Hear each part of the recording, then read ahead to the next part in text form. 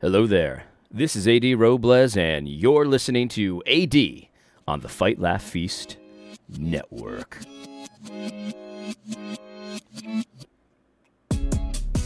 All right, let's jump into it today.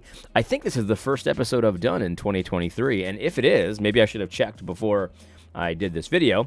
But if it is, welcome. Welcome to 2023. I hope you had a good holiday season. I hope you had a good start to the year and all of that kind of thing. January is almost over. But let's jump right into it today. I saw this message from Neil Shenvi, everybody's favorite apologist, Neil Shenvi. And, well, let me just read it. And then I want to tell you my reaction because I thought it was very interesting and, I had a comment on it. So why not? Here's what Neil Shenvi has to say. And he said it in a very winsome tone. Neil says, it's fair for Christian nationalists to use bite-the-bullet cases like Drag Queen Story Hour to argue that classical liberalism has problems. But they should admit that there are also bite-the-bullet cases for Christian nationalism, like, let's make Hindu temples illegal. One of the appeals of Christian nationalism is that it purports to offer a consistent first principles approach to politics. But if you can't articulate limiting principles, then you're in the same boat as classical liberalism, which is having the exact same problem.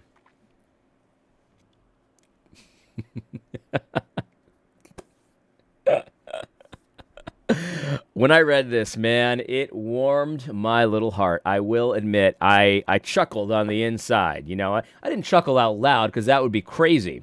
But on the inside, I kind of chuckled to myself because this was amazing. I mean, let's kind of dissect this a little bit here because he's right. You know, Christian nationalists often will use the specter of Drag Queen Story Hour to make their case, and it's understandable why we would do that because it's not a specter, it's real, and it's ridiculous. And what's happening with Drag Queen Story Hour is that a group of perverted men, typically, want to have access to your children, right? So they dress like women. They put on their face paint and all that kind of stuff, and they want to read perverted stories to your children. In the old days, you know, a couple years ago, we used to call this grooming, right? If you ever watch Chris Hansen's show, you know, To Catch a Predator, the idea of adult men wanting to teach your children about sex and things of that nature, it was obviously grooming. It still is grooming. So basically, like, we want to use this because people are doing this. People are allowing groomers to groom children and have access to children. And so that's an obvious evil that our culture is, you know, promoting and doing and engaged in. And it's an obvious evil that most regular people recognize as evil. I remember I was in a public place. I don't even remember where I was. I think it was like at a store. I can't remember exactly. But I overheard two guys, you know, these look like kind of like gruff individuals, you know, like the construction worker type kind of a guy.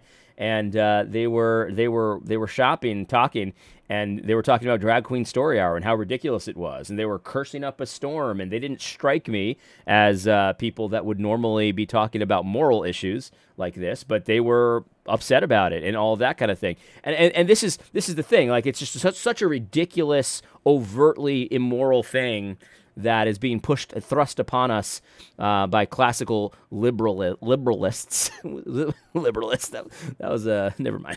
Anyway, you know, and so, you know, we recognize that unless your culture is explicitly Christian, you're always going to end up with immorality like Drag Queen Story Hour. Maybe it's not specifically Drag Queen Story Hour, but it'll be like that because Christianity is the only moral standard that exists, right? And so any other moral standard will be a perversion of morality. And so that's why we use it. It's supposed to give you like a visceral reaction. You're supposed to react strongly to it because you should. I mean, I guess if you're, you know, Big Eva, you'll be troubled and concerned and worried and stupid stuff like that. But if you're not a robot, right? If you have actual blood pumping in those veins, you're going to have a visceral reaction. There's a gag reflex associated with hearing about groomers grooming in public.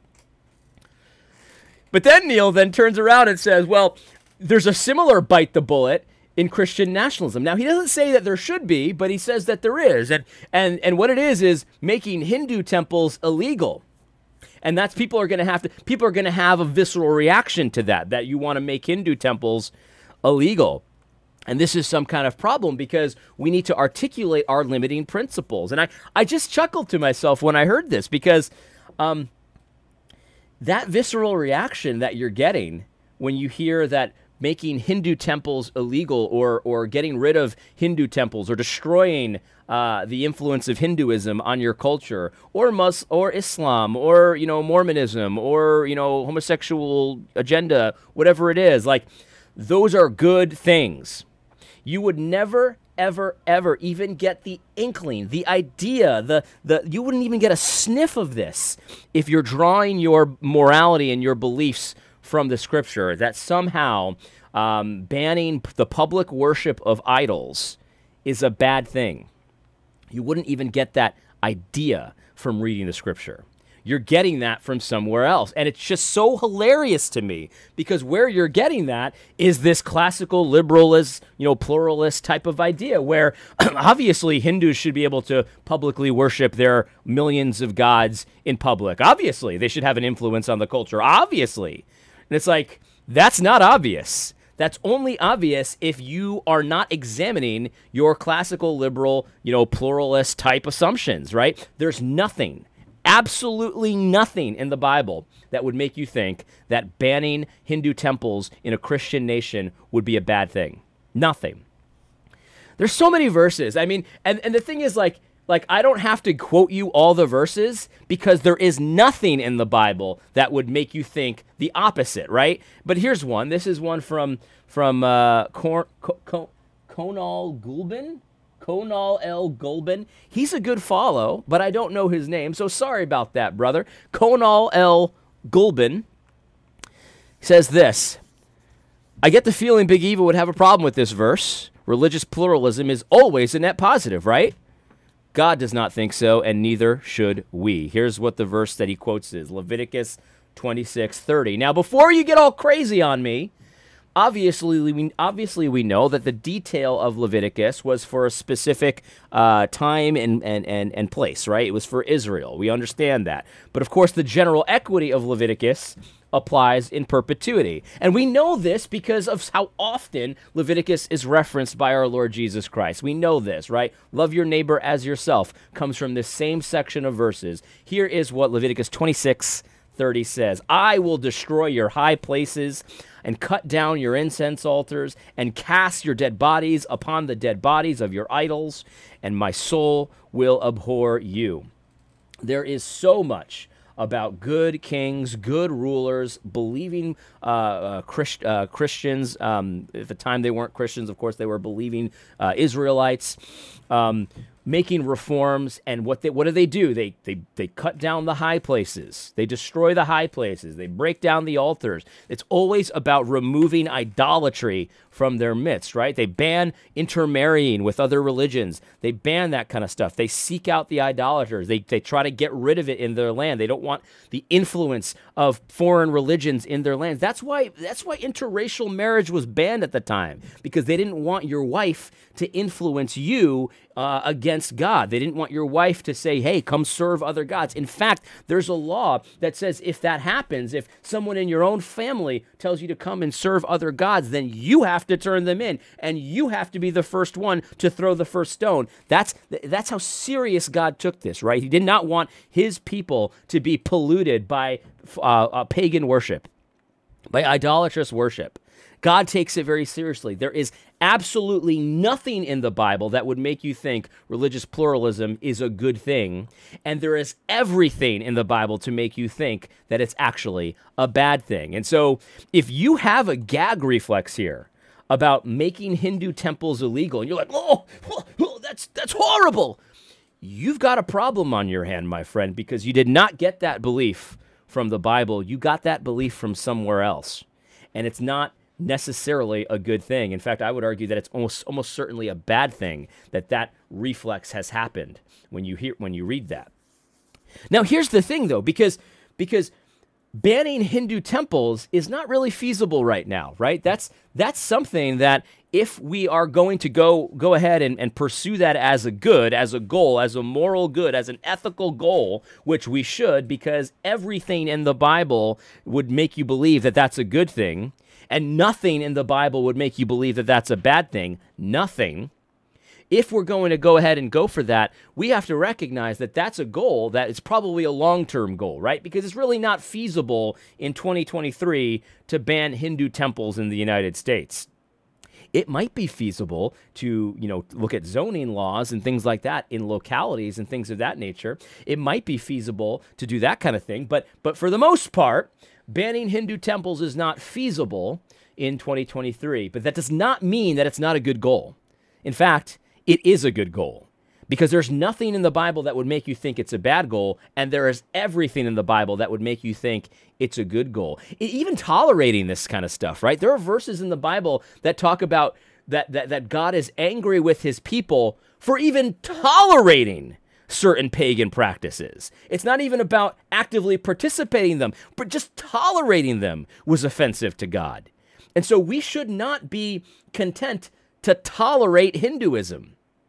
Right? And right now, we might not be in a position to ban the public worship of the various Hindu gods of Vishnu and what other psychopathic demons that they want to worship. We're not in a position to ban that right now, but we still need to be taking action to put the worship of Vishnu or whatever their gods' names are. I don't even know what their gods' names are. We should be putting that under the feet of Jesus Christ. That should be demolished. That should be stamped out. It's just that simple. Atheism needs to be stamped out. Hinduism needs to be stamped out. Islam needs to be stamped out. Mormonism needs to be stamped out. And we need to use every tool in our arsenal that is moral, of course, to do it. And right now, that's evangelism, of course. Right? But when we're in a position where we can ban the public worship of Hindu, we can make sure that Hinduism has no influence on our culture. It is not a good thing that Islam, Mormonism, Hinduism, Buddhism, atheism has influence in our culture. That is not a good thing. That's an exceedingly bad thing. And maybe you have that visceral reaction when you hear that. It's not a good thing for Hinduism to have any impact on our culture whatsoever. Oh, that's a bite the bullet case, AD. Well, if you really think that, I suggest you have a problem. You have a problem because you didn't get that belief from the Bible. You got that belief from somewhere else. The worship of idols having an influence on our culture, that whole moral system, that's a bad thing. That sounds so remedial, I know. But the problem is that smart people would actually argue with me against that. Guys like Russell Moore, who I don't think is an idiot, will actually think it's a net positive. It's a moral good. It's a Christian duty. It's a gospel issue to help Muslims build their mosques. I'm here to tell you that obviously that is not a good thing. Christians ought not to help Muslims build mosques to their demon god. That's not good.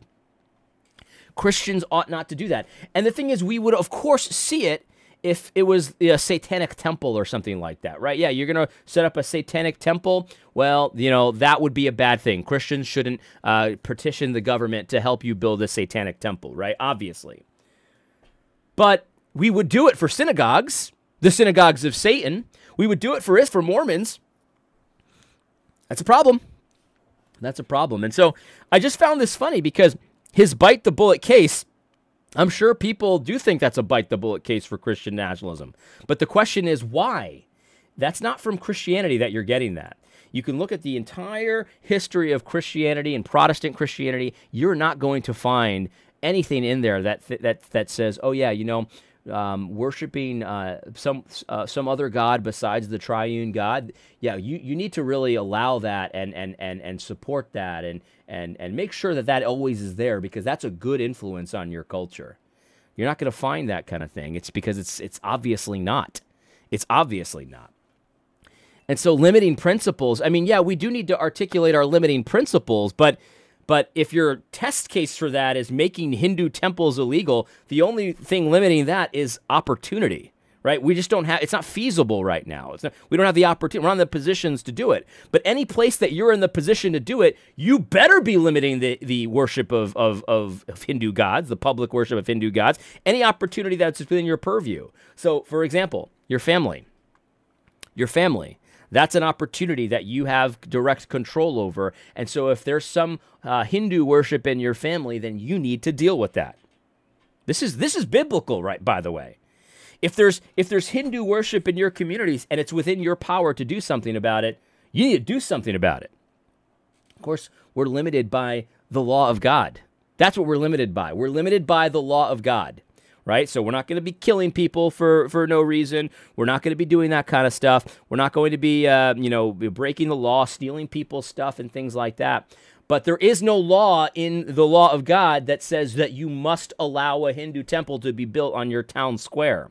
If you have any kind of influence over whether or not a Hindu temple can be built on your town square, whether you're a city clerk or a mayor or whatever it is, you need to use that influence for the Lord. There is nothing in the scripture that would make you think that banning or limiting the ability of people to publicly worship pagan idols is a bad thing. There's nothing in the scripture that would make you think that, and there's everything in the scripture that would make you think the exact opposite. Every story, every reformer, every king, every good judge, every good king, every story is about toppling the idols of the nations. Every story. And yet somehow I'm supposed to believe, well, now in 2023, pluralism is good. I just don't understand the mentality. Yes, I'm sure Neil Shenvi has a gag reflex when he thinks about making Hindu temples illegal. But the question, Neil, is why? Where did you get that gag reflex? It didn't come from the Bible. I can guarantee you that. So, of course, this is just one verse. There's probably 400 verses like this that talk about tearing down the high places and doing this kind of stuff. Here's Boniface option. Here's Andrew.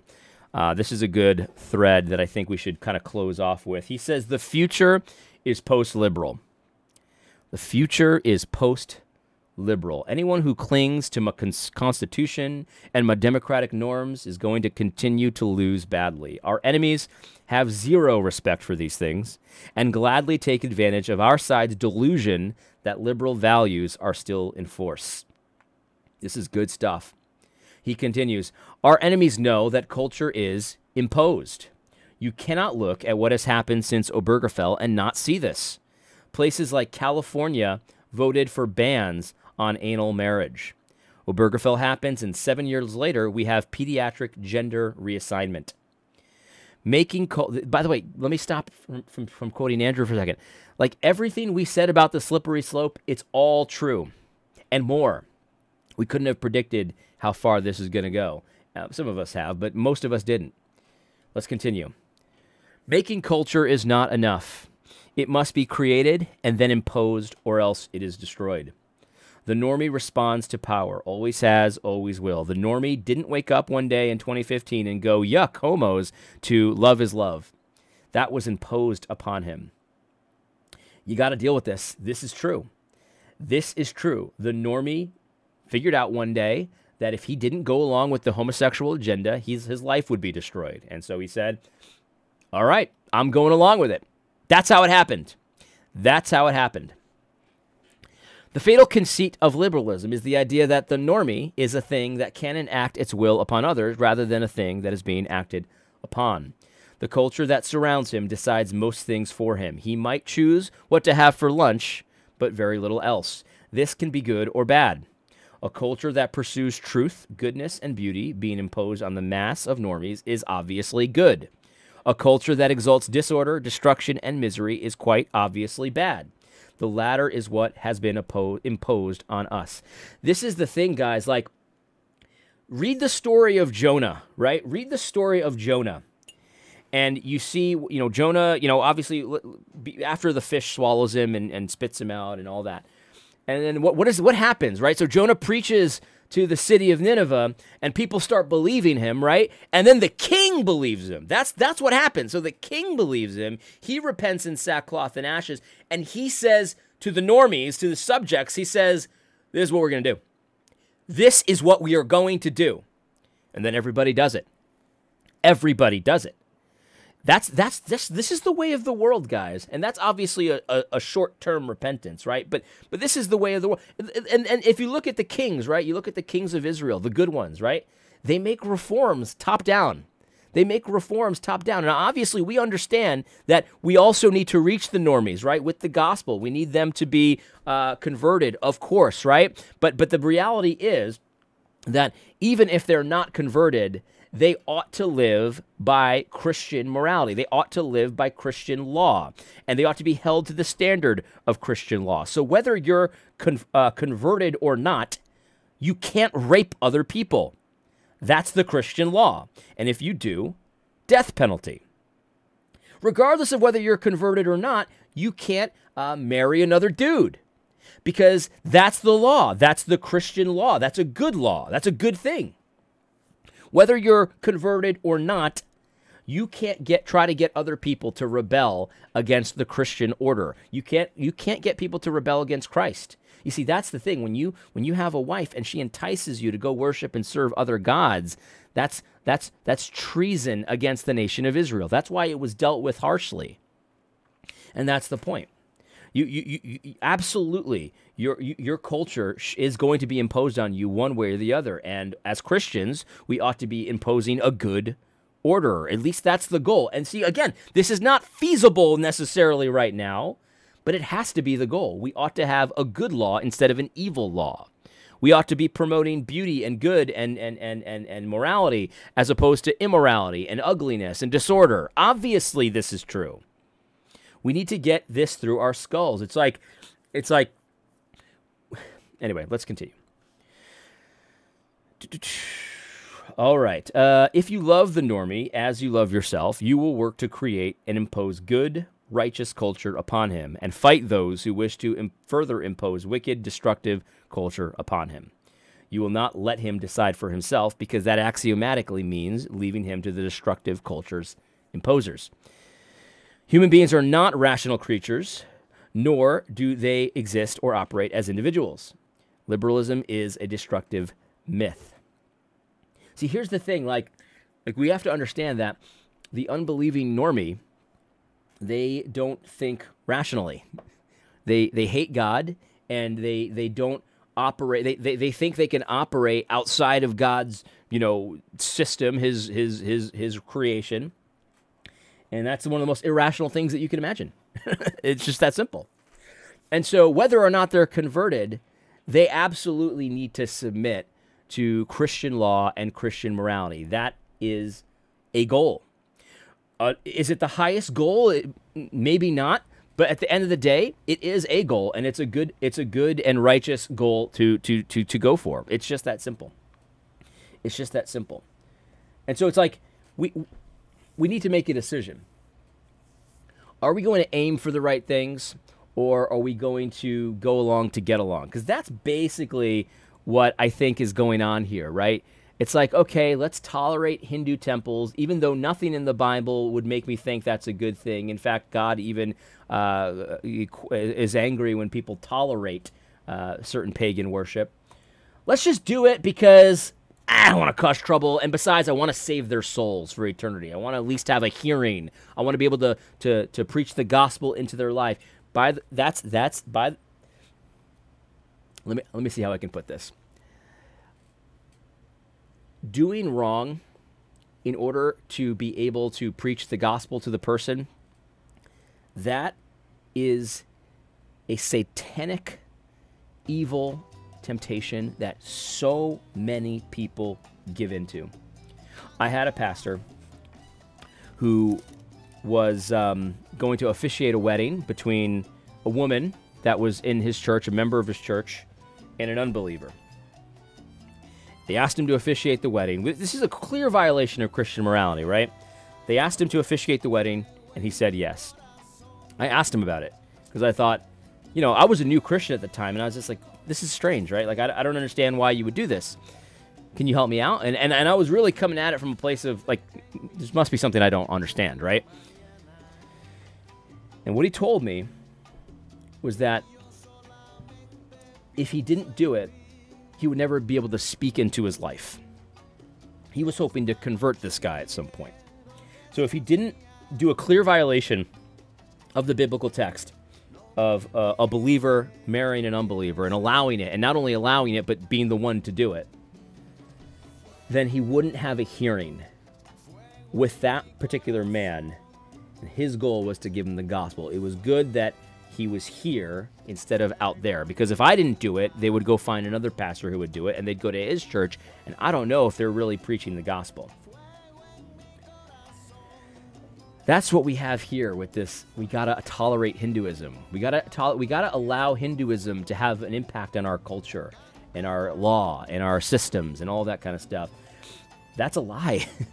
You're not going to save any souls that way. I mean, God does whatever he wants, obviously, but that's not the strategy, right? Like, doing wrong, sinning in order to have a hearing with the pagans so that maybe God will save them one day, that's not the example of Jesus Christ.